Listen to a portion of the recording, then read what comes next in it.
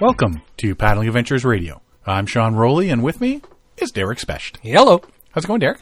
Fantastic. Guess who's joining us this evening? Who?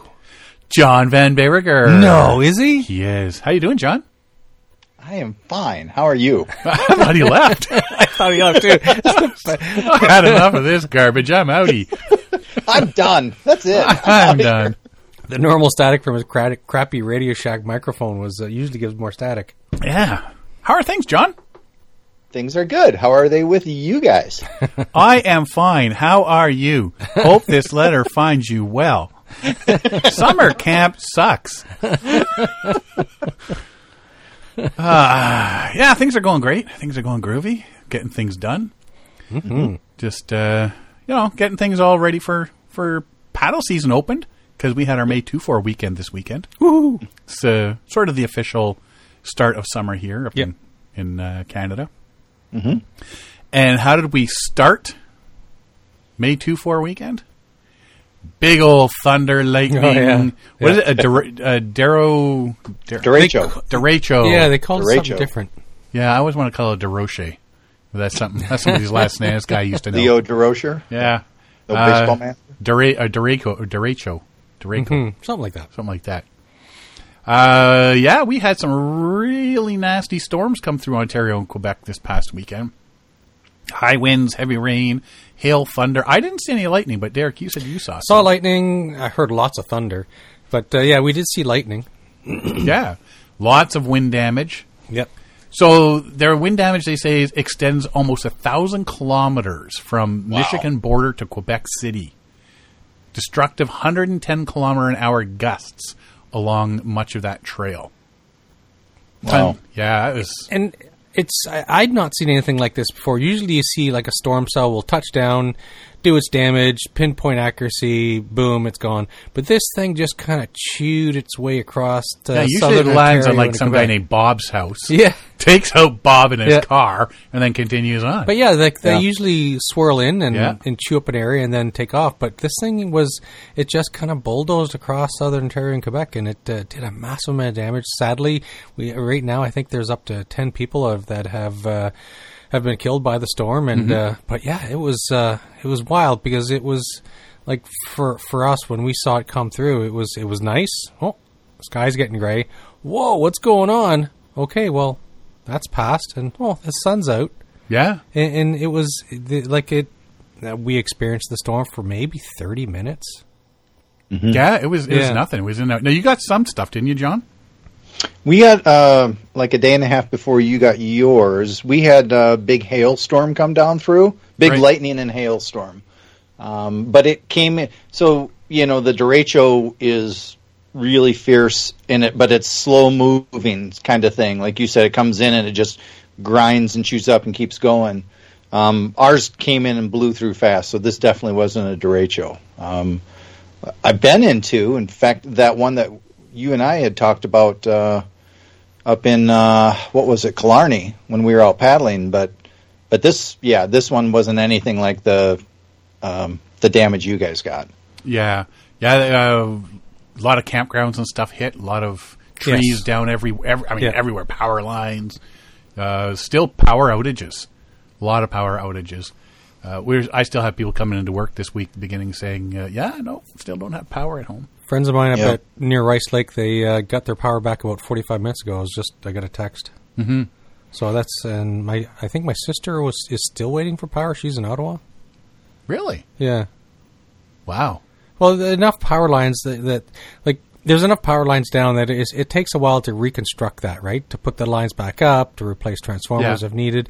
This morning, there's one of the guys was coming in from the Cobourg area, and he said he saw a convoy of about 10 or so NB power trucks cruising down the 401 towards Toronto. Yeah. At times like this, you need all the extra help for stuff. Now, I know my sister-in-law, we were over at her place, or heading to her place, and we're going through neighborhood by her, and they were changing like the telephone poles, like old ones out, new ones being put in, that sort of thing. So, but Pinehurst Conservation Campground near Kitchener, a tree fell onto a camping trailer, One person died, 2 people injured. Very unfortunate. Yeah, it was something. Just all of a sudden, yeah. Well, we were saying off air there, my daughter was out getting some stuff, and we told her, let's start moving, because she's gotten into the gardening, so she's got all the potted plants and stuff out. So let's move them close to the house, on the porch and stuff, because if this comes through like they're saying it's going to come through, then those are all going to get damaged. And we did that. And just as she was walking in the house, there was no little pitter-patter of, a couple of raindrops let you know what's going to happen. It was like all of a sudden somebody just did the bucket challenge. Yeah. And just rain just came pouring down. Yeah. So, but yeah, passed right through and... Yeah, it was in and gone, and it was sunny before and sunny afterwards. It was just so strange, because normally I'm used to experiencing storms that, it's the whole day type thing, right? Yeah. Or an afternoon, but nothing that is, it was like something alive. It just kind of came in and passed through, and so it was kind of strange that it carried its own energy with it as it went. But didn't leave anything behind. There's like it was dead calm before or dead calm after. Mm-hmm. Like there's no winds before and after, and so you expect a storm cell to be wide ranging, but this was not wide ranging. It was, I don't know how wide it was, but it was like 1,000 kilometers long, and so it was strange. We were camping up at Ferris Provincial Park during it, and so it was like and we were lucky. It only pulled out a couple tent pegs, but some of those neighbors, they had tree limbs and trees on their cars and stuff like that. So we heard a change. The park staff were chopping up trees for the next 4 or 5 hours in the campsite. Bon Echo was so damaged that they actually closed down Bon Echo. They evacuated everybody out of the campground, sent everybody out, and then they said it's not going to be open until at least the 31st, if not after, and because they have to clean up so many trees in Bon Echo, right? Mm-hmm. I didn't hear of any injuries in Bon Echo, but so that's fortunate. So it's just that they had to get everybody out to clean things up. Well, just north of us, cars were tipped over. Really? Yeah, up in Uxbridge. Oh, I saw something about cars that. Cars were flipped over and everything. And that's like hurricane tornado type stuff. So yeah, it's that's crazy when you get the winds high enough that it flips a vehicle.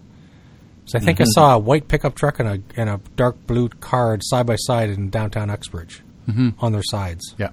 It's like, wow, that's crazy. Wouldn't want to be the backcountry on a canoe trip. Well, that happens. Yeah. Oof. John? Yes? I went out. We're redoing our bathroom upstairs. Mm-hmm. And we went out looking for new vanity, new medicine cabinet, new flooring for the bathroom. You know what I came home with? A new beer fridge. Paddling Adventures Radio now has its own beer fridge. That wasn't on the list. Well, I can't have a shower, but I can have all the beer I can drink, and it'll be cold now. Guess what the first 6 beers that went into that freezer were, or that fridge were? I've got an idea. You'd be right. It's something I'm just wondering if I'll ever see in my lifetime, though. Well, the problem is that they have short shelf life, so we might have to drink them. Yeah, they might not last much longer. It's a lager. It has a long shelf life. Do they? I don't know. Yeah. Like microbrews. This one here, the one we're having tonight, which is a Manantler beer from Bowmanville, it says... do not age, drink fresh. And I've seen most microbrew beers with that label on it. Well, I should check the puppers that are in that fridge then. We should taste them and make sure they're still okay. Yeah. No, you should just leave them there. We each might need 3 tastes. No, so IPAs, you've got to drink like as fresh as possible, right, for the hops. Mm-hmm. But some of your darker beers with higher alcohol content, those I have in downstairs. I have some like 10-11% imperial stouts that are 6 years old, and they're still good and drinkable. Oh yeah, yeah. According to who? Man of no taste. Man with no taste buds. That's right. John's just trying to sell this on us. So that those beers, those beers belong to my great-great-grandpappy. They're still good, trust me. Well, Letterkenny's, are they going to put out another season of Letterkenny? Because they've started Shoresy now. Oh, did they? Yeah. Oh, I didn't know. There's 6 episodes of Shoresy out now, which John hasn't seen yet. So let me fill you in on what's been happening. Spoilers! Spoiler alert. So yeah, now what we got this nice red fridge that we can start sticking all of my stickers on. But it's in the hallway, and from this angle, I'm looking at the back of it. That's the only place there's a plug-in easily reached. Yeah. I could bring some beer and cheese for you to put in there. Yeah, I would approve of that. We need beer and cheese. What else? Oh, Derek, I was thinking about you. We posted a video on our Facebook page. It's called Brainwaves. Oh, I didn't see it. So Brooke Hess it's in my book club. is in my book club. No, this is a video. It's not a book. Brooke Hess is a top kayaker, and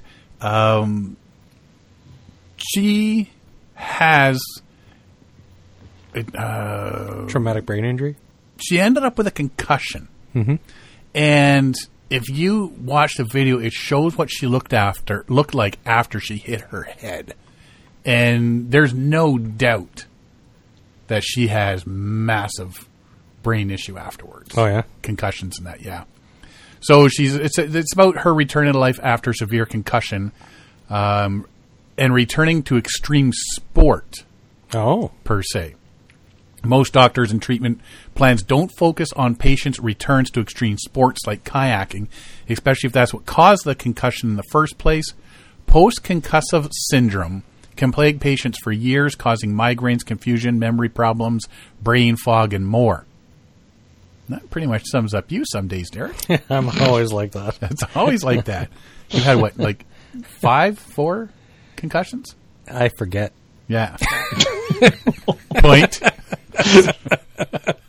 So, in the film, Hess opens up to share some of the less talked about aspects of post-concussive syndrome, like digestive issues, depression, chronic migraines, and her journey isn't uncommon, but it also isn't talked about enough. And maybe this movie Brainwaves is a step in the right direction. So I was just going through some stuff, and it's right. You see, like somebody gets an injury, like such and such was paddling and went down this river, but smacked his arm. Look, he's broken his arm, that sort of stuff. And then that was 2 years ago. Now he's got full range again, no problems. Blah, blah. But things like a head issue. I mean, it's been brought up in football, hockey, all that sort of stuff. The concussions and all that, the brain injuries. You can see, like, her face, you would never have known that she had any injury. Okay. But you can't see what's inside. Exactly, right? Yeah. And it's not talked about.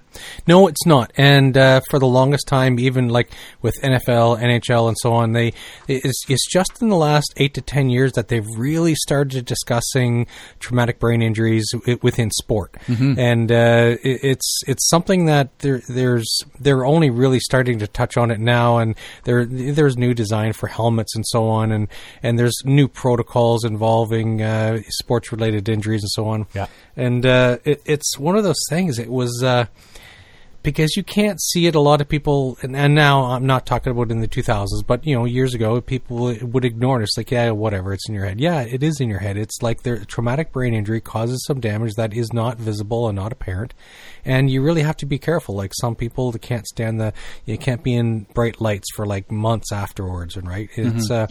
A buddy of mine, his son was taken out at the knees going for a layup in basketball, and he got flipped over upside down onto his head, and he went from a straight A student very attentive for his studies and stuff. Very good player. And he for 3 years he was like failing classes, getting D's, and for like 8 months he couldn't be in bright lights at all, and he had to constantly wear sunglasses. And it was his personality changed. Personality, I think he just became depressed and so on. But I shouldn't say just. He became depressed and so on. But the traumatic brain injury, it's one of those things that is really starting to come to the foreground when it comes to major sports. And that's what's going to help with the general public once the sports side of it starts pouring money into research for traumatic brain injuries. Well, especially when you're dealing with extreme sports. Exactly. I mean, you look at the number of them out there too, right? Mm-hmm. Yep. Like, this is, definitely something that means. So take a peek on our Facebook page at the Brainwaves video. John. Yes. You sent us. Yes. What's going on? What? Yes. John, you still there? Hey, are you still here? So, John, you were on the Costco website. Yes. Looking at the UDAP bear spray with holster, a 2-pack. I was. Did you ever find the price of that 2-pack? I did find a price on it, but more importantly, I found some really interesting marketing photos with it.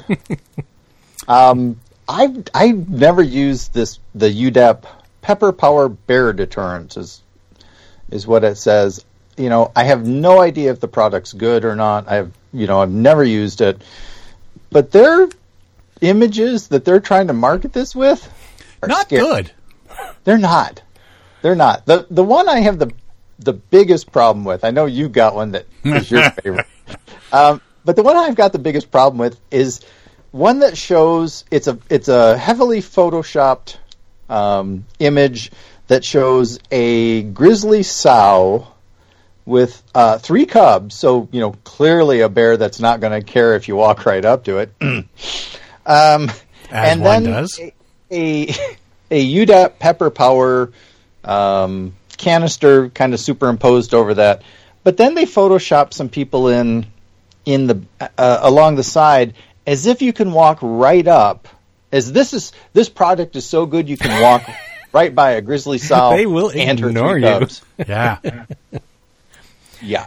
It's the advertising is a little shady. Yeah. A little shady. The top picture, there's this guy in half a camo shirt with his hand outstretched in an international stop right there sign, and he's pulling out the canister from the holster. Because, the minute you put up your hand as if you were in one of those Jurassic Park movies where he holds up his hand to the dinosaur. The hand disappears. Right? The bear's going to see that and go, your hand's up to stop. I will stop now. I won't charge because your hand, and I see you're pulling out that pepper spray. What, you want me to eat that hand? Yeah, I've got a problem with some of this marketing photos. Then there's the one of the guy and the girl, and they've superimposed. I don't know who did their artwork, but that thing looks like the size of a sawed-off shotgun on his hip. Yeah. It's bigger than an Nalgene bottle. It's a miracle he can walk with such a large can of bear spray on his hip. Yeah, some of this stuff, the one I would be concerned most is that one you said. Like, they've superimposed people walking right behind these grizzly bears as if there's no worries. And we lost John again. I hear the booping. Oh, that's a hang-up. Oh, that's a definite hang-up. John has left the building. Let's see if we can get John back, and we'll be right back after this. Hi, this is Derek Sprest. You're listening to Paddling Adventures Radio. If you like what you've been hearing, you can find out more by checking us out at paddlingadventuresradio.com, as well as on Facebook, Instagram, and on Twitter. You can find all of our episodes on iTunes, Google Play, and the episode page for our website, where all our podcasts are available for download or streaming. We love to hear from our listeners, so if you have a suggestion for the show or want to let us know how we're doing, please drop us a line. Thanks for listening. Enjoy the show. This portion of the show is brought to you by Algonquin Outfitters. Algonquin Outfitters, providing quality Algonquin Park backcountry adventures for the entire family since 1961. Whether you want to get on the water for a day or a week, the friendly staff at Algonquin Outfitters can help you out. Find them online at algonquinoutfitters.com or visit one of their 12 locations.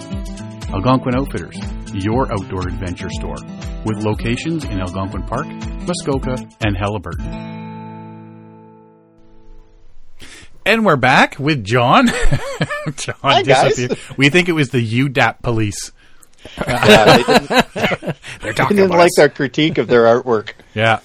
Somebody didn't like it, but I just have a bit of a concern with this last picture here. So if you go to the Costco website and just type in UDAP, UDAP, bear spray, this will come up, and you can see the pictures we're talking about. It, like I say, this. People that don't know any better will think that with this spray you can, they put things like do not eat, do not put the toaster in the bathtub, because there's people that are going to do it. So yes, exactly. Yeah. That's awesome, John. Way to go, buddy.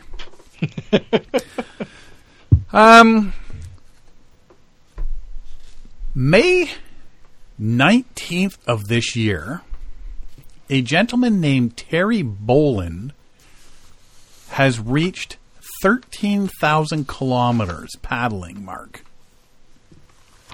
He's paddled on flat, not flowing water of Perth Swan River in Australia every single day since June 3rd, 2021, the day of his 70th birthday.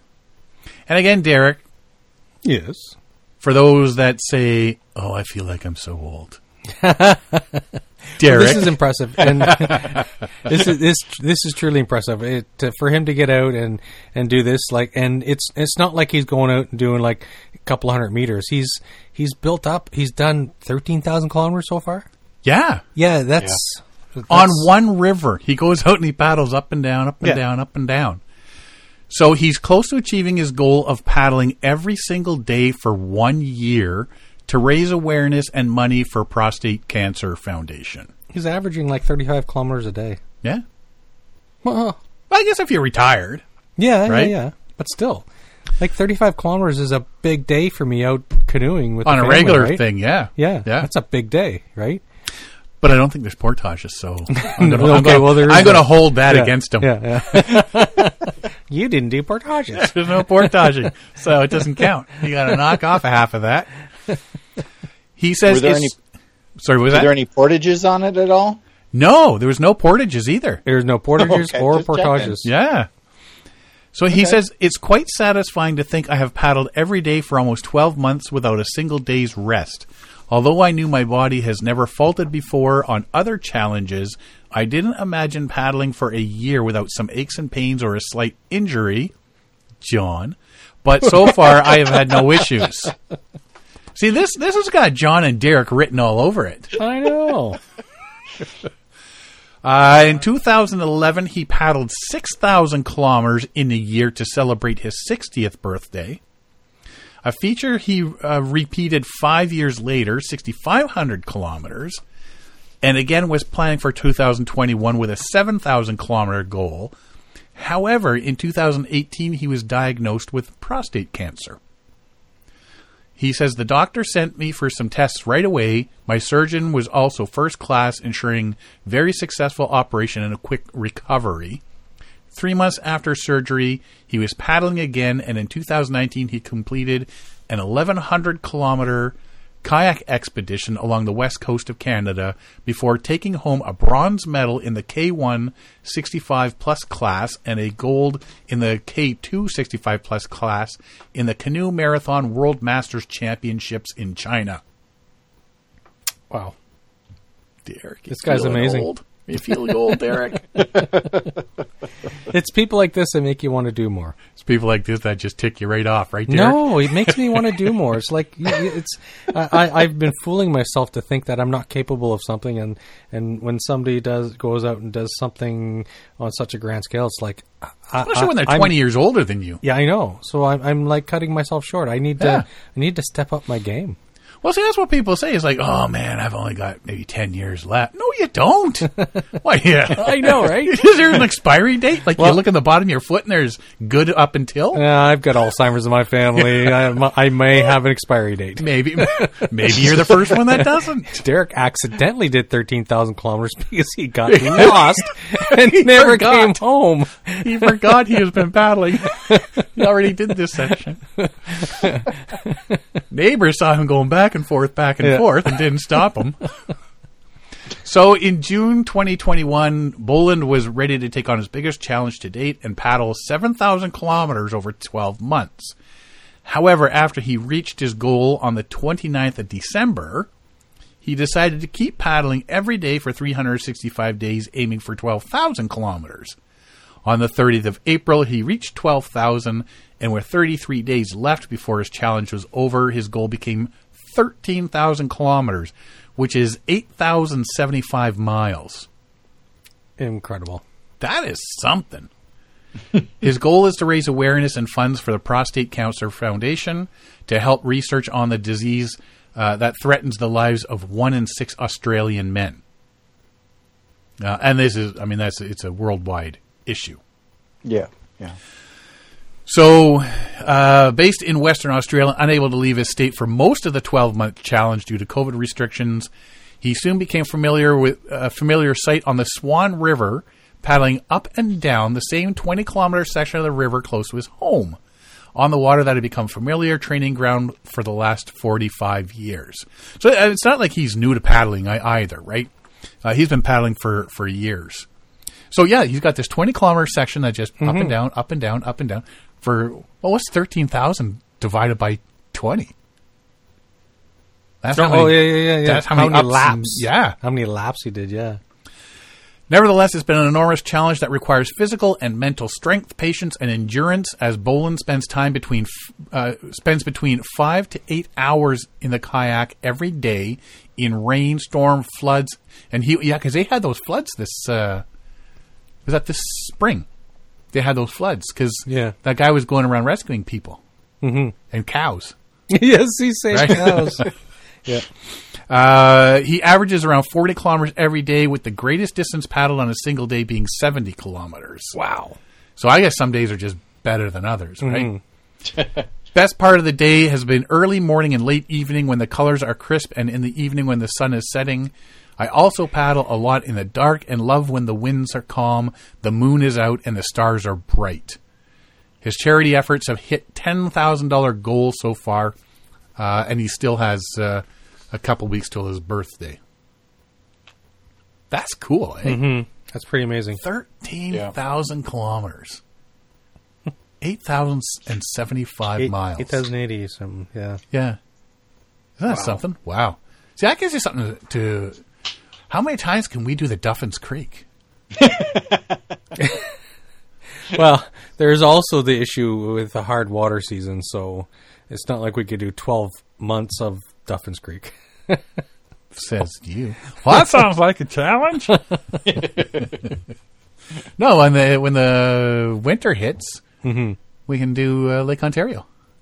There you go. See, storm days and everything. Extra challenging. Yes. Yeah. When the windstorms come in. Yeah. Good thing I got that new dry suit. Yeah. All right. We all know that it's law, you got to have your life jacket in your boat when you're paddling. Yeah, and Coast Guard or whoever stopping you on the water, if it's RCMP or whatever local police, they'll do a boat check, look for bailers, look for life jackets. Yeah, where's your life jackets? Yeah, they're tucked in that cabinet back there. Okay, show me. Make sure there's enough for enough people on board. Yeah, okay, there's 4 people. There's 5 life jackets. You're good to go. But now they're talking about, instead of having life jackets on board and within reach, there's a debate whether those in the boat will actually need to be wearing them. Life jackets are no good if you're not wearing them. Well, this has been a debate that's been going on for long before I was... I always found it curious. It's like, what, I just have to have it on board? I don't have to actually wear it? No, just as long as you have it on board. Okay. Yeah, and that's always been a... I've never really jumped into the debate because to me it's more of a personal thing. Mm-hmm. You know, like with me, kids. If you've got little kids or whatever in the boat, you should make sure they're wearing it. Oh, absolutely. No ifs, ands, or buts about it. Mm-hmm. I can't really say what age I would lift that restriction. I mean, I guess it'd be just a personal, as a parent, how you feel. You know, oh, your kid's 12, you can go in the boat, or your kid's 16, they can paddle without it as long as it's right next to them, sort of thing. I remember years ago there was a commercial about life jackets and so on. It shows two kids. They're in their life jackets. They're in the back of a 12-foot aluminum rowboat, and they're all alone. And the narrator's talking about if you're not wearing the life jacket, yada yada yada. But so he's gone. Mm-hmm. He's off floating in the water, and the kids are all alone with. Is that the one where the boat's going in a circle around the guy that's not floating? This one. That's another one they made. Yeah, that's one. There's a couple they made. I don't know, John. What do you guys got down there? Kind of the same thing. Most places you have to have some kind of flotation device in the boat with you.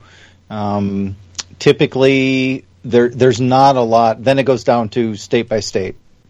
And so you may have sort of the overall guideline. I think there's a federal or a Coast Guard statute that says children under 13 must wear, I believe. Okay. So yeah, but yeah, it ends up being it's state by state. But I've talked to a first responder who says you have no idea how brokenhearted you will be as the rescuer to find someone that has drowned when they had an unworn PFD in their boat. Yeah. He said it's heartbreaking. You know, there's just nothing worse when they see that. Well, one of the questions is, can you force someone on a 40-foot boat to wear their life jacket? And they're saying that part of the debate will be whether the size of the boat will determine whether the life jackets need to be worn or not. Mm-hmm. Now, if you're on like a big 40-foot boat, it's not like you're going to tip over all of a sudden, like in a canoe or a kayak. Yeah. You can just all of a sudden flip. You know, if you're going down, you've either put a hole in the boat and you've got time to dig out those life jackets. Yeah. Unless I'm missing something here. Unless there's something absolutely catastrophic that happens. Yeah, it's almost like there's a different sense of safety and security depending on the size of the boat. I know when I used to sail a lot more, and I always had a Mustang inflatable auto-inflate life jacket, so it wore like a horse collar type thing, straps on. Yeah. And when you fall in the water, it sensor detects the water and boom, it inflates, right? And so I always wore one of those because it can be restrictive if you're in wind or rain or whatever to have the life jacket on. So I had a self-inflating one, but it only self-inflates the first time. But it does, a little tube pops out. You can blow it up by mouth type thing. But still, it's one of the things. I think what they need to do is make something better, cheaper, and that works for the general population that people will want to wear. Right?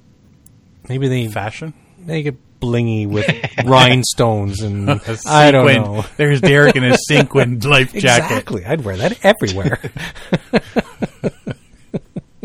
It's the new Salas Elvis. Yes. So 80% of Canadians who drowned while boating were not wearing their life jacket or not wearing it properly. Yes. With so many choices of life jackets, personal flotation devices on the market, it's easy to choose one that's comfortable to wear, fits your boating style, whether that is power, sail, fishing, personal watercraft, kayaks, paddleboards, or anything else. They say right now the water is so cold this time of year that within minutes you might not have the ability to swim. And there was an article recently about a fella who's a university student, and he trains with rescuers, and he's done water training, cold water training. Mm-hmm. And he was in his kayak and fell out, and he says he wasn't ready for it.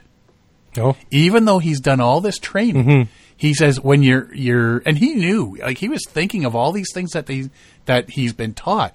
You know, the first thing people do is take a big breath. Yeah, you know, it causes you to gasp. Yeah, and they suck in the water. Yeah. So he automatically made sure his mouth was closed and all this. And he says like he was like 20 feet from shore mm-hmm. and had a hard time getting there, and it surprised him. Mm-hmm. Well, it brings to mind the now I can't remember their names, but it's two guys that were paddling out west coast in the mountains. They were very experienced paddlers. They've run the Colorado River multiple times. They're expedition paddlers. They were they worked with outfitters and so on, and they were off on one of these mountain lakes, and a storm came up, overturned. They both died, mm-hmm. and it's just one of those things. It doesn't matter how much experience you have. If you need to be able to, you need to have the life jacket that saves you, not you recounting on your own skills and knowledge, because you can't always rely on that if it's cold water entry and so on. It really depends on the day, the conditions, the temperature of the water. Well, that's what this guy had said. He said if he hadn't had his life jacket on, he doesn't know if he would have made it to shore. Mm-hmm. Right? So 10 canoes, a kayak, a stand-up paddleboard, and a rowboat were among the marine vessels from which tragic scenarios unfolded for 13 of the 27 people who died in Ontario Provincial Police OPP patrolled waterways in 2021. 12 canoes, 3 kayaks, a stand-up paddleboard, and a rowboat were involved in 17 marine deaths in 2020, a year that saw a record 32 boaters and paddlers lose their lives. Now, John, I got to think down there, the numbers are probably, about the same. Yeah, I would think so. I would guess. I don't have access to that, but it would seem like this is something that would be, especially with our, I guess, what would you say, like, sharing the Great Lakes and mm-hmm. the waterway, that. Well, there's a lot of waterways that people paddle down your way too. Yeah, and I got to think, you guys have just as much issues as we're having up here. Yeah, it's I mean, I always wear one. There's times when it's really hot where I wish I didn't have to, but the have to it's a self-imposed thing, right? Yeah. Yeah. And mostly that's just because I'm so drunk that I think, oh, no, wait a minute. I think it's better. The cans aren't going to hold you up. That's right. But you're going to get mail on that like you wouldn't believe. You're welcome. John's drunk out there, but at least he's wearing his proper life jacket. Yeah. Okay, do we need to say it? Do we need to say don't paddle drunk? Yeah. Don't do it. John does. Don't. Just to say it. That was a joke. Don't paddle drunk. Don't paddle drunk. Don't drink and paddle. Was it that's water on the water, beers on the pier? Oh, well, that's a good one. Very nice. Have you not heard that? No. Oh, those are the Lake Simcoe Ontario commercials, radio commercials every year. Mm-hmm. Remember, if you're out enjoying this weekend, water on the water, beer on the pier. That sounded professional, didn't it? Join me this weekend. Sunday. I've been on canoe trips where I've looked around. I'll be like 2 or 3 canoes, 6 people, and I'm the only one wearing a life jacket. Mm-hmm. And there's other times where there's 6 of us, and all 6 of us are wearing it. Mm-hmm. It's never and you get to the point where, okay, well, if there's 6 of us and something happens, and hopefully we can get to the one person who's not wearing one sort of thing, or, and I do think that it's a lot of times it's, people are realizing, okay, well, it's a nice day, the water's calm, I'm just going to wear it unzipped or something like that. But I don't feel comfortable not wearing one anymore. And you say if there's 6 people and one person of the 6 isn't wearing it, I don't know. At the first of the day, you say to them, "Hey, you should wear that." And at the end of the day, it's like, "Hey, I warned him. I'm not going to go save him now." Where'd he go? Well, I'm not getting wet. Yeah, I'm not getting wet for you, buddy. We all just beat the crap out of him until he puts it on. So it's going to be interesting where this battle takes it. You know, are they just going to do, okay, if you're under a certain size boat, you have to wear it when you're on the water? I think that's what you'll see. You're going to see a lot of commercial operations will have difficulty with getting people to wear life jackets. If you're out on a commercial charter or fishing charter, and you know, depending on the size of the boat, they say, yeah, got to put life jackets on. It's, you know, you're going to have some belligerent people, but I think what it comes down to is it's going to have to be pleasure craft, small craft that are going to be enforced. And larger boats, which you'd maybe think that you'd be less chance of capsizing, accidents, turnover, sink, whatever, then maybe they won't. It's really hard to say. Mm-hmm. It's hard to do a blanket enforcement when, say, you get one of these tall ships out there and people are just kind of inside or, you know, yada, yada, yada. Then it's like it's hard to enforce something so wide-ranging. So I would think that they'd make it for small crafts initially and maybe phase it in over all boats. I don't know. I think they should do it on cruise ships, too. Can you imagine? Hey, down in the Caribbean, wearing your best bikini, your Speedo, and a life jacket. Yeah, out for dinner. Hey, nice evening gown. It goes great with that yellow life jacket. She's smoking. What is it, Paris Hilton, you say? That's hot. Oh, that's hot. Yeah, John would be getting to that. Speedo and a life jacket. Yes. Oh. Cruising the Lido deck. Yeah. So, one interesting thing, you know, after you had asked about how does that compare to down here, and it is basically the same. But 2 states have interesting variations in this. Connecticut and Pennsylvania have require PFDs being worn, particularly kayakers in Pennsylvania, from November 1st to April 30th. So basically during, you know, cold water paddling. Right. And Connecticut also has a similar thing. Theirs is October 1st through May 31st, so actually a longer season for anyone in a manually propelled vessel. So that's kind of interesting. I think that's what's going to end up happening here. It's going to do definitely if you're paddling. If it's manual propelled, I think that would be an easy designation. They would have an easy time passing that rule because you're going to all the people in like speedboats and yada yada yada. They're going to be a little bit more belligerent when it comes to rules like that, and so it's going to be an easier enforcement if it's self-propelled, small watercraft, stand-up paddleboard, kayak, canoe. It'd be an easy enforcement rule if they were to make it blanket policy. And as it is right now, I don't know. Is it like I think you'd be hard pressed to find people like canoeing and kayaking in any outdoor situation where there would be a few, but most would wear it already, right? Yeah. Well, even when we're on different social media, I dare you to post a picture of you paddling a canoe without a life jacket. Not get shamed. Dare you. Yeah. Yeah. Yeah. People there was one, because, you know, stand-up paddleboarders have those waist ones. Yeah. Somebody posted a picture and went off, and because I think it was from some advertising. Mm-hmm. How can they post pictures like this if they're paddleboards and no life jacket, blah, blah, blah. And I guess he'd never heard of the waist ones, right? So, but you try posting a picture of kayaking or canoeing without a life jacket of some sort. You might as well just quit the internet now. Yes. So yeah. So we'll wait to see where this latest debate goes. Yeah, it's all cyclical, man. It always comes around. Yeah, it's always comes around. Yeah. Just like bell-bottom pants and corduroy pants. Oh, nothing like a good pair of cords. Yeah. Chafe.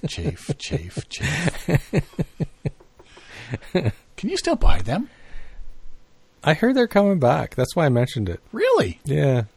I'm going to go get me a pair of cords. If you go to university stores, the professors always wear those. So, but they have the same pair for the last 40 years. Yeah, they haven't bought new ones. They just dug them out of the 92 pairs they own. One for every day of the year. Yeah. The good old, not Les Nessman, Herb Tarlek. Herb Tarlek. Yeah. Good old Herb Tarlek. You don't know who Herb Tarlek is? You got to look him up. I think I owned one of those belts when I was in school, elementary school. Wasn't my choosing. My mom made me wear it. It's my defense. So the other thing that comes around all the time, Derek, and you sent me this one, was ticks. It's that time of year. Yeah. But this first one's pretty brutal, the moose ticks. So what got me looking into this the other day was I had read an article about in Toronto there's an infestation, and it was a wide-ranging article, and then I came across another, and I have those auto Google alerts. So every time some word is mentioned, it sends you an email. So I have ticks as one of or Lyme disease as one of my searches. And so there's been so many. It's about this time of year that you always see this overwhelming flow of news about ticks and Lyme disease.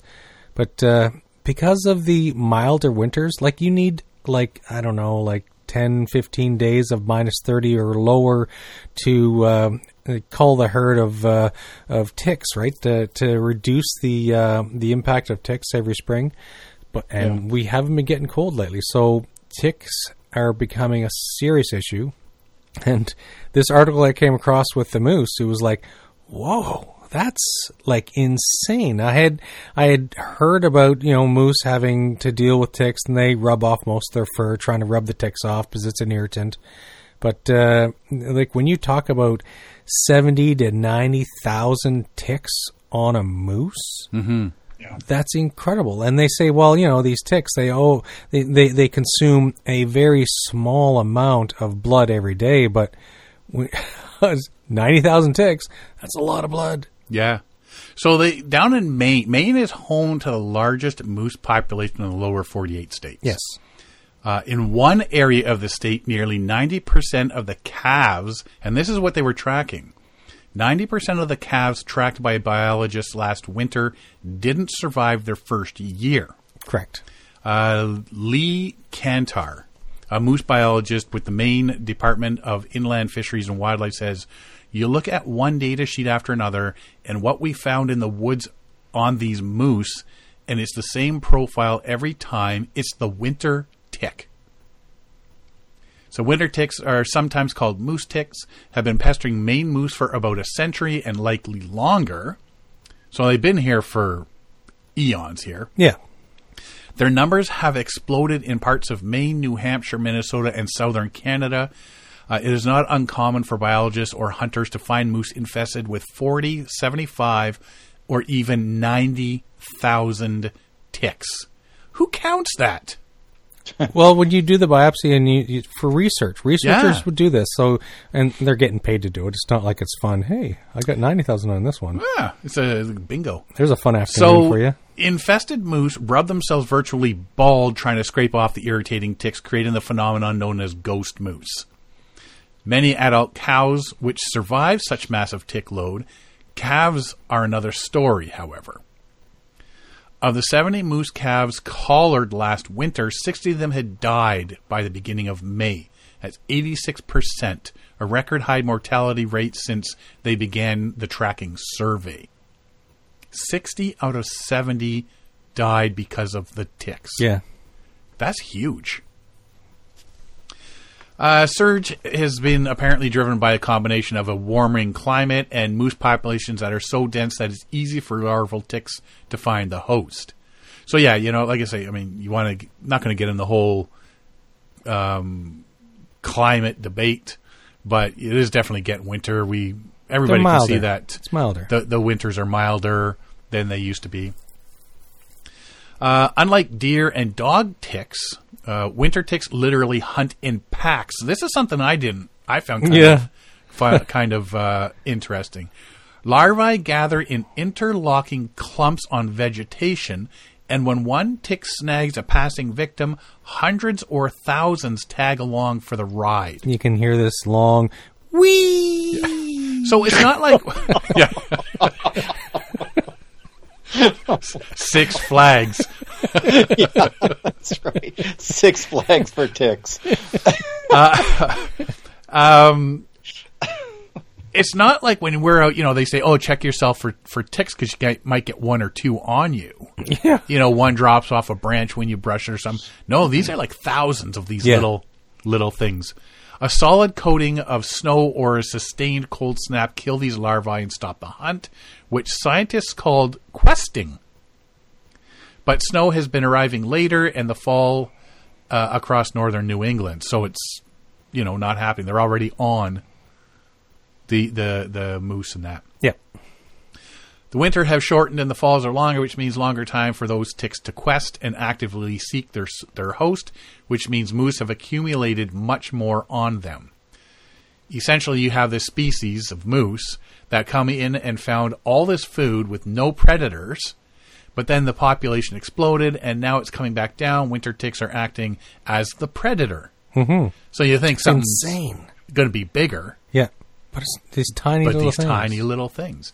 They're enhanced by the shifting climate and the warming climate. They're also studying whether reducing adult moose densities in the area where the calves were collared can improve the overall health of the population by lowering winter tick numbers. So they're starting to do all these different, how can we stop the ticks? How can we, improve the health of the herds of moose and all that? They divided a 2,000 square mile wildlife management district that stretches from the Quebec border to Baxter State Park's western boundary. More hunting is allowed in one half, while it's status quo in the other. The explosion in winter ticks is taking a toll on the moose, sometimes the fatal one. And research suggests that winter ticks are also leading to fewer moose cows carrying pregnancies to full terms. So this thing they're doing, they haven't found all the answers yet. Is it indeed doing it? But that's what they've done now. Is they're in the middle of research. They're in the middle of this research project, and just cut that whole thing in half and say, well, let's see what happens, right? But the pregnancy thing was an interesting case where they had one female moose that they tagged in 2014. 2014? Yeah. Fit her with a radio collar, put a moose tag number 59, and roamed a patch of forest for 8 years until late April. An antler hunter stumbled upon the fresh carcass and dialed the phone number on the tag. So they come to check out the number 59's body there. And he says that bony hips, patches of missing hair are prime suspect in her death. Winter ticks all over. So they can see how big, they show pictures of how big these things are. Like grapes, small grapes. Raisins, yeah. So they did they do field necropsies? Yeah. Necropsy. That's how you say it. Yeah. On most of the 60 calves that died the past winter, and then the nearly 10-year-old cow moose, number 59, isn't technically part of that study, but she was in the first class of cows collared in 2014 and managed to provide them with years of data before her radio collar gave out. So he wanted to take a close look at her, see if she was carrying a calf at the time of her death, and she was. But the calf was tiny, just 12 pounds and about 2 feet long, and she was only 2 to 3 weeks from birthing. So even if she survived, the severely malnourished calf wouldn't have. Yeah. The adult female winter tick can remove 1 milliliter of blood from its host, which isn't a lot.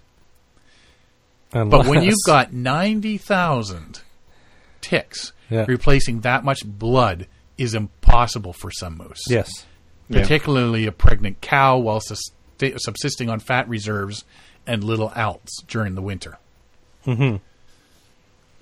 So that part of it, and so that part of the study I found pretty interesting. The devastation that these ticks wreak on the body of the moose is. So he did his necropsy involved. So he took a good look at all of the internal organs. He even looked at the bone marrow, and he said it was remarkable.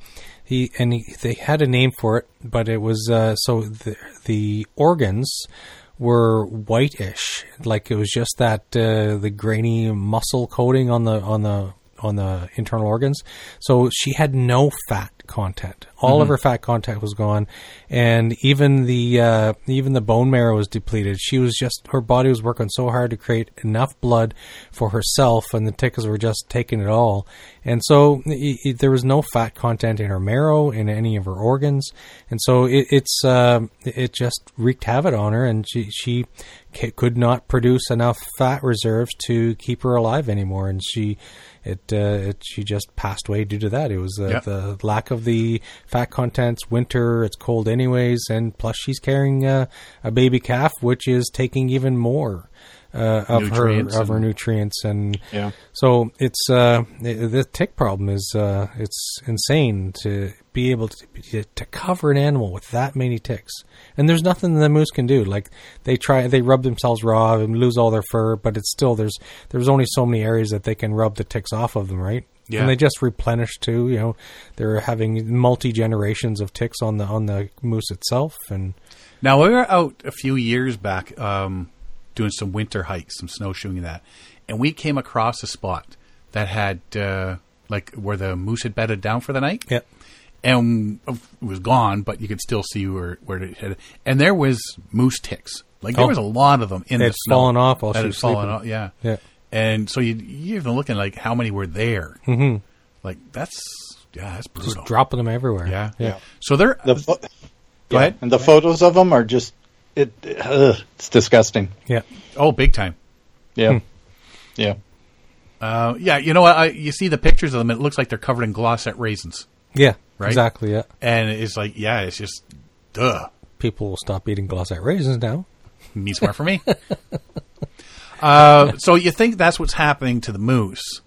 Now, when you're out paddling, if the moose ticks are getting larger populations, you got the dog ticks that are out there, the deer ticks that are out there. Black-legged tick, the deer tick. They're doing the same thing, and they're heading everywhere. They're like, I know in Ontario here, they're saying that this is every year they're saying there's going to be a bad year for it, and it keeps getting worse and worse.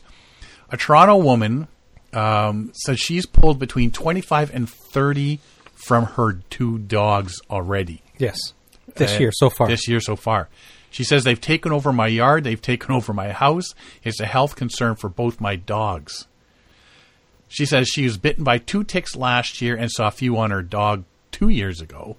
This year, she's been bitten by 5 all dog ticks in a week. 3 years ago, she said she didn't even know what a tick looked like. Mm-hmm. She's finding them in her house, in her bed. Yep. After she's out for a walk, mowing the lawn, anything. She says it's creepy. There's a topical solution she puts on her dogs that she's obtained from the vet, but she says she doesn't think it's working. There are other ones, they say there's edibles that you can give your dog that's supposed to help, and those, they say, tend to work well. Mm-hmm. Because I guess it just exudes through their skin. So it makes the blood less tasteful for the ticks. And of course, so this is going on everywhere now. So if you're going out paddling, even local, urban, I mean, most people go, we're going up to Algonquin for the week camping. Well, even if you're just going, like I say, we're going down to Duffin's Creek or something, that's like 5 minutes from my house in the middle of a town. Yeah. You still got to be watching, right? A branch manager in BC Fraser Valley for Orkin Canada, a pest control company, said she believes a reduced use of pesticides, along with warmer climate and an increase in the number of pets due to the during the pandemic has contributed to what seems to be an expansion of the tick population across the country. So people are going out with their dogs and hikes, because now everybody's got a dog since they all adopted them during the pandemic for company while staying at home. Now they're all going out for these walks along the different parks and stuff, bringing them back home where they're going to breed and just spreading them, sort of thing, right? And a lot fewer pesticides are used these days, because we come to learn that it's like, okay, well, we're treating a problem, but we're making it worse because now we're getting pesticides into the the water tables and so on, and it's affecting nesting birds and so on. And so it's like, oh, we're making things worse. We got to stop using pesticides. So now the ticks are coming back, right? Yeah. They say focus on making environments less tick friendly instead of spraying pesticides. This means they work with customers to ensure shrubbery is trimmed back.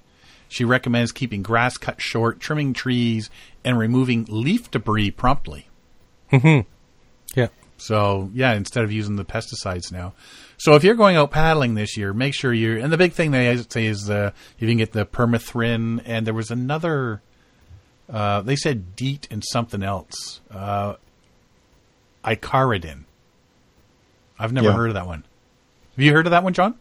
Yeah, I don't think it's, and I pronounce it permethrin. I'm not sure which is the proper pronunciation. I mean, Canadian way is probably better. Yeah. I don't think anything works as well as the permethrin that I've seen. Yeah. But we're buying clothes now up here where it comes in. It's already in it. Yeah. Yeah, and that's interesting because Canadians aren't allowed to purchase the chemical itself, either in spray or to dilute, but you can purchase permethrin treated clothing. Mm-hmm. Yeah, that's interesting. I didn't realize that. Yeah. Mark's Work Wearhouse, one of the brands here, has a lot of it. Yeah, it works really well. Yeah. It's and I have some permethrin treating clothing, and I do treat like all of my socks and pants especially if I'm going to be going out someplace where I think it might be even in my backyard these days with all the deer going through here and stuff. But I use the permethrin treated socks and pants, and then do the tuck where you tuck your pant legs into your socks. And, you look kind of sexy, kind of silly, but I always thought it kind of looked like Captain Kirk, tucking the way they had those pants tucked in the boots on the. So any of my neighbors John. give me any funny looks, I just give them a live long and prosper and keep mowing. I love it. I'm initially I was worried about putting that that chemical that close to my skin and stuff, and then when Lyme disease started increasing, as well as some of the other, there's some really nasty stuff that besides Lyme disease, right, that ticks can carry. And I just thought, well, what's the worst of the two options here? And I've seen people get some horrible effects from Lyme disease. So yeah, that's something that they're studying and taking a lot more seriously these days than they did even 5-6 years ago. Yeah, there's a lot more studies. There's a lot more professionals working on the Lyme disease issue, and they seem to be. I've been watching this over the last couple of years, and I see they're starting to make a little smaller leaps and bounds towards not necessarily cure so much as treatment for the side effects of Lyme disease, right? So it's coming. It's just what it comes down to is getting enough professionals in the medical industry to do the studies to figure out how to combat Lyme disease. Money's got to be thrown at it is what has to happen. Yeah. I have a friend who got Lyme, and she's had cardiac problems due to the Lyme. Yeah. Which I didn't realize was one of the possibilities with it. And it's like, oh, man. Yeah, it's a number of things that can that go with it is boggling. But yeah, it's something that needs to be dealt with. That's for sure. And the other thing that you can do, you can do here in the States. I'm not sure how it is in Canada, but you can talk with your physician, nurse practitioner, whoever you see for your health care, and explain to them that I spend a significant amount of time outdoors. I am concerned about Lyme's disease. It's prevalent in my area. Can I get a cycle of antibiotics should I find a tick on me when I'm out, kayaking, camping, or whatever? And you can get that, and you can have that antibiotic with you, and put it in your first aid kit, which is what I do. My nurse practitioner, and my nurse practitioner is so great. She actually wrote on there in the directions on the vial. It says about for catching Lyme disease when kayaking. She used the words "when kayaking" on the vial. I'm like, yes. This is but only when kayaking. Yeah, that's right. Yeah. If you're canoeing, if you're walking the dog, nope. That's right. But it's a good idea, right? You've got that, and you can use that, because if you start treatment with the antibiotics right away, you can prevent the Lymes from developing. Mm-hmm. So at the end of the day, make sure you guys are covered, and make sure that you check yourself every time you come in from a good old paddle. Yeah, absolutely. Yeah. We talked a couple things last week, John. You weren't on with us, but one of the things we were talking about last week was aquatic invasive species, and out in Banff and Coho, Kootenay, and Wood Buffalo National Park. They're all doing the permits, and the drain, clean, dry program. And if you're not in BC, Alberta, or one of the territories, you have to make sure your vessel has been dry for like 30 days and stuff like that. We're just checking out, all these things that are going on now. And I noticed the Grand Tetons are doing the same thing. So any residents and visitors to the Grand Teton National Park are being reminded to do their part to prevent the spread of aquatic invasive species and have their watercraft inspected before launching on park waters. So this is going down in the States as well now. And you had noticed that you had mentioned there earlier before we were on air that when you came up to do the Yukon, you had to stop at a couple of spots to have your boat inspected. Yeah, they gave us paperwork right when we crossed the border, and then we had to stop at the first inspection station along the route that we saw, and they would go through everything, and then they told you, well, you're going to see this again up in British Columbia, so you're going to have to stop again. And it's kind of like, I understand why they're doing it. I'm 100% fine with them doing that, Yeah. Multiple stops, though, when you've already been signed off on one, seems a bit much. And I don't know, I haven't heard last week's broadcast, but 30 days seems a bit much. Well, that's what we were saying is, when we went across Canada a few years back, we were stopping at all these places to paddle every day. Yeah. And if that was now, we wouldn't have been able to do that. And if we did, when we got out to Banff, we would have had to rent boats, life jackets, paddle, anything that touches the water. Yeah. It's like you say, I can see why they're doing it. But there's a bit of overboard going on, I think. Yeah, well, I think what it is it's like they say the pendulum swing. So over the years, like we've become to recognize that invasive species are pervasive, and we need to start doing stuff about it. And so they've kicked it into full gear. Let's fight this. The best way to stop the invasive species is catch it at the border, catch it before it enters. It's too expensive to treat waterways to try and eradicate them once they've gotten in there, and so let's get them before they enter. And so I think there may end up with other approaches eventually, but right now it's like they're desperate to stop the invasive species from getting in. Is what we saw, that there's over 300 invasive water species that plants and animal and whatever. It's an insane way. And back in the day, remember read every time you go to some park somewhere, they have a history of the first people. They liked their plants back home in Scotland so much that they brought all the plants with them, and you know what I mean. It's like back then it was like, hey, transport all your favorite plants, and it's just one of those things. It's we just can't do that anymore. It's become proven. That and the stuff coming in the bilge water of ocean-going vessels. Yeah, right. Yeah.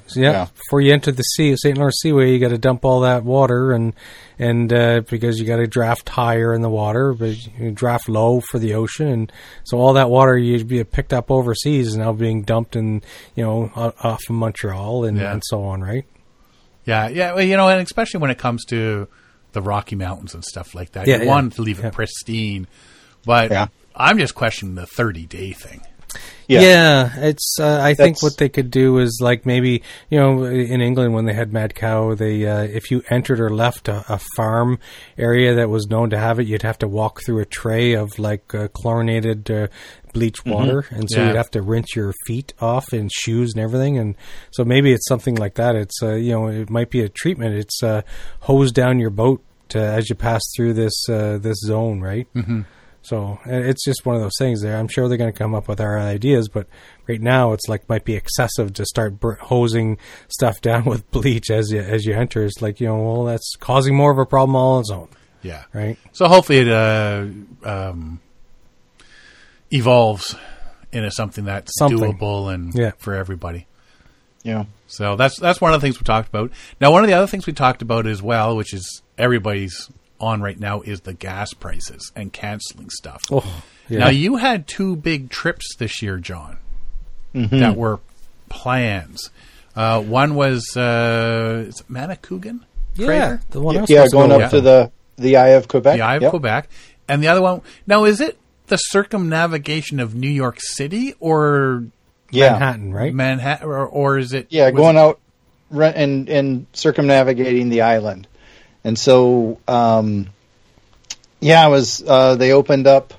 They allowed the application process to start, and I started looking at it, going like, well, God, I'd love to go out and do that.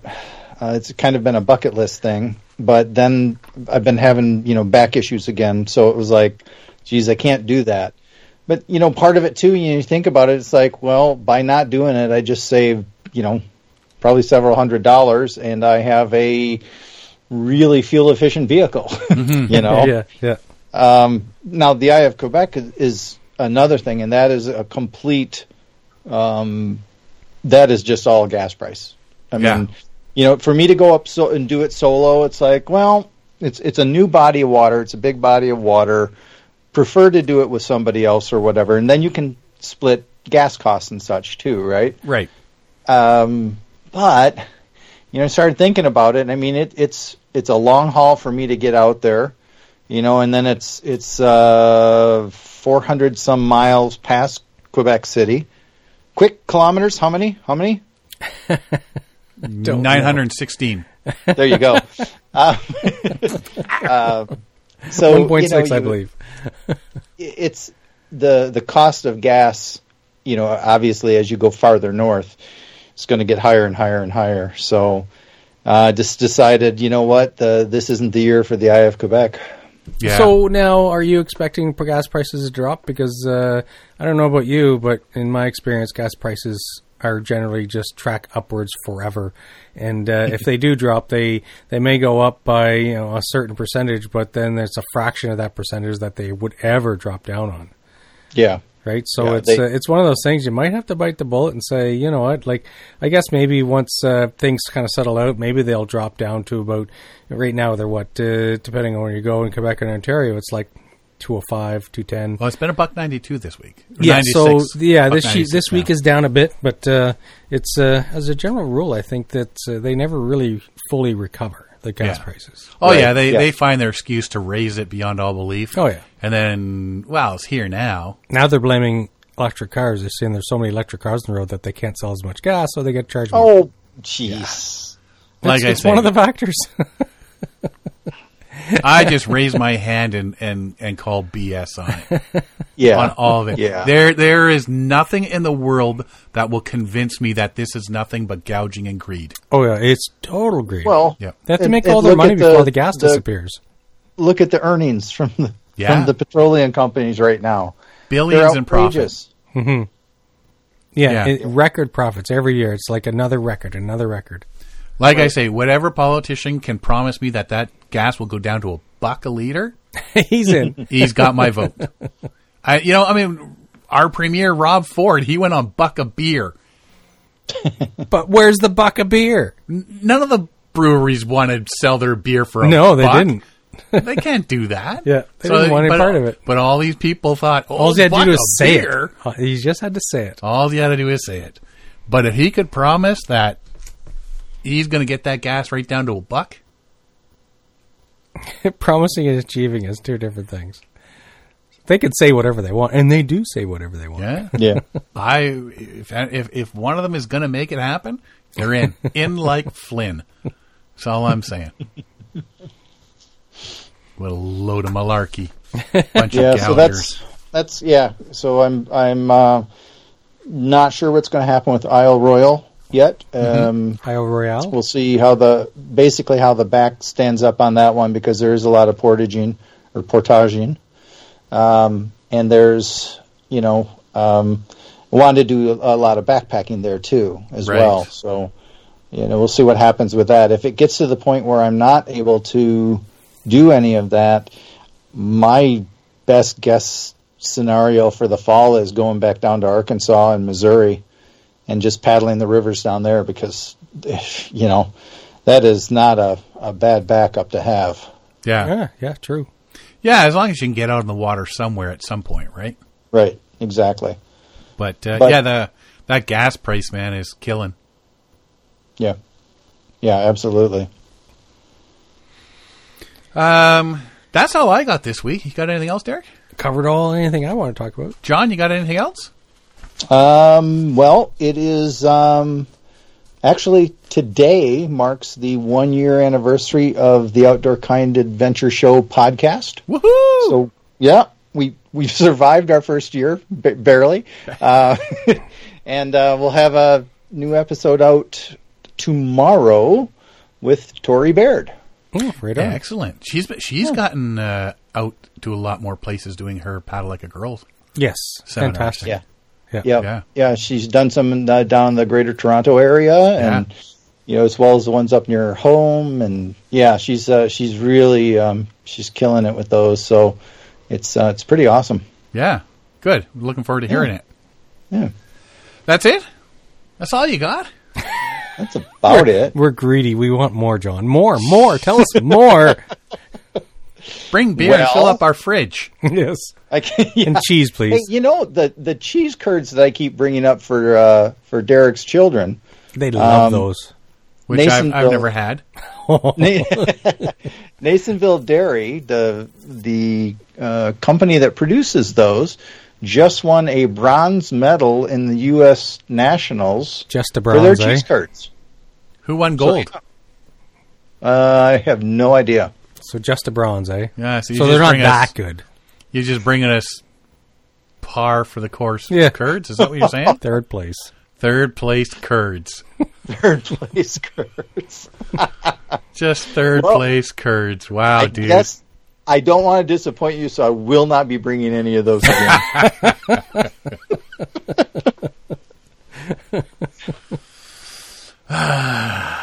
Yeah. Guess you should have stopped before you were... I haven't had any to begin with, so it's not like I've been missing out.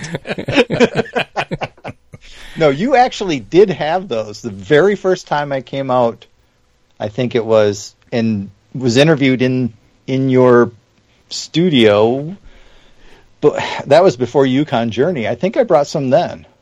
Because remember, curds? I remember you brought cheese. Yeah, I didn't think there was curds though, and pepperoni heated them up. Yep, you remember because we were talking about you heat them up for 20 seconds in a microwave, and it's an entirely different experience. Oh yeah, it completely changes the experience. So warm and squeaky. You have had them, but apparently they weren't even memorable enough because they're just bronze. So yeah, you get nothing, buddy. Wow. You know what? You know what would solve my disappointment of not getting cheese curds? The good old puppers. Till you can play that game, smarty pants. Damn it. Thought you had me. Alrighty. Well, if you want to find out more about us, you can find us at paddlingadventuresradio.com. We're on Facebook, Instagram, and Twitter. And like I say, go to Facebook and watch that video, Brainwaves. It's a YouTube video. You can download or stream all our episodes on iTunes, Apple Podcasts, Spotify, Stitcher, Podbean, iHeartRadio, Player FM, and all your favorite podcast downloading sites. You can go to the episode page at Paddling Adventures Radio, and you can stream or download all our episodes there. If you enjoy the podcast, please share it with your family, friends, and fellow paddlers. John, thanks for being on this week. Thank you. Good to hear from you. I want to thank everybody for listening this week. I'm Sean Rowley. And I'm Derek Specht. We'll see you next time.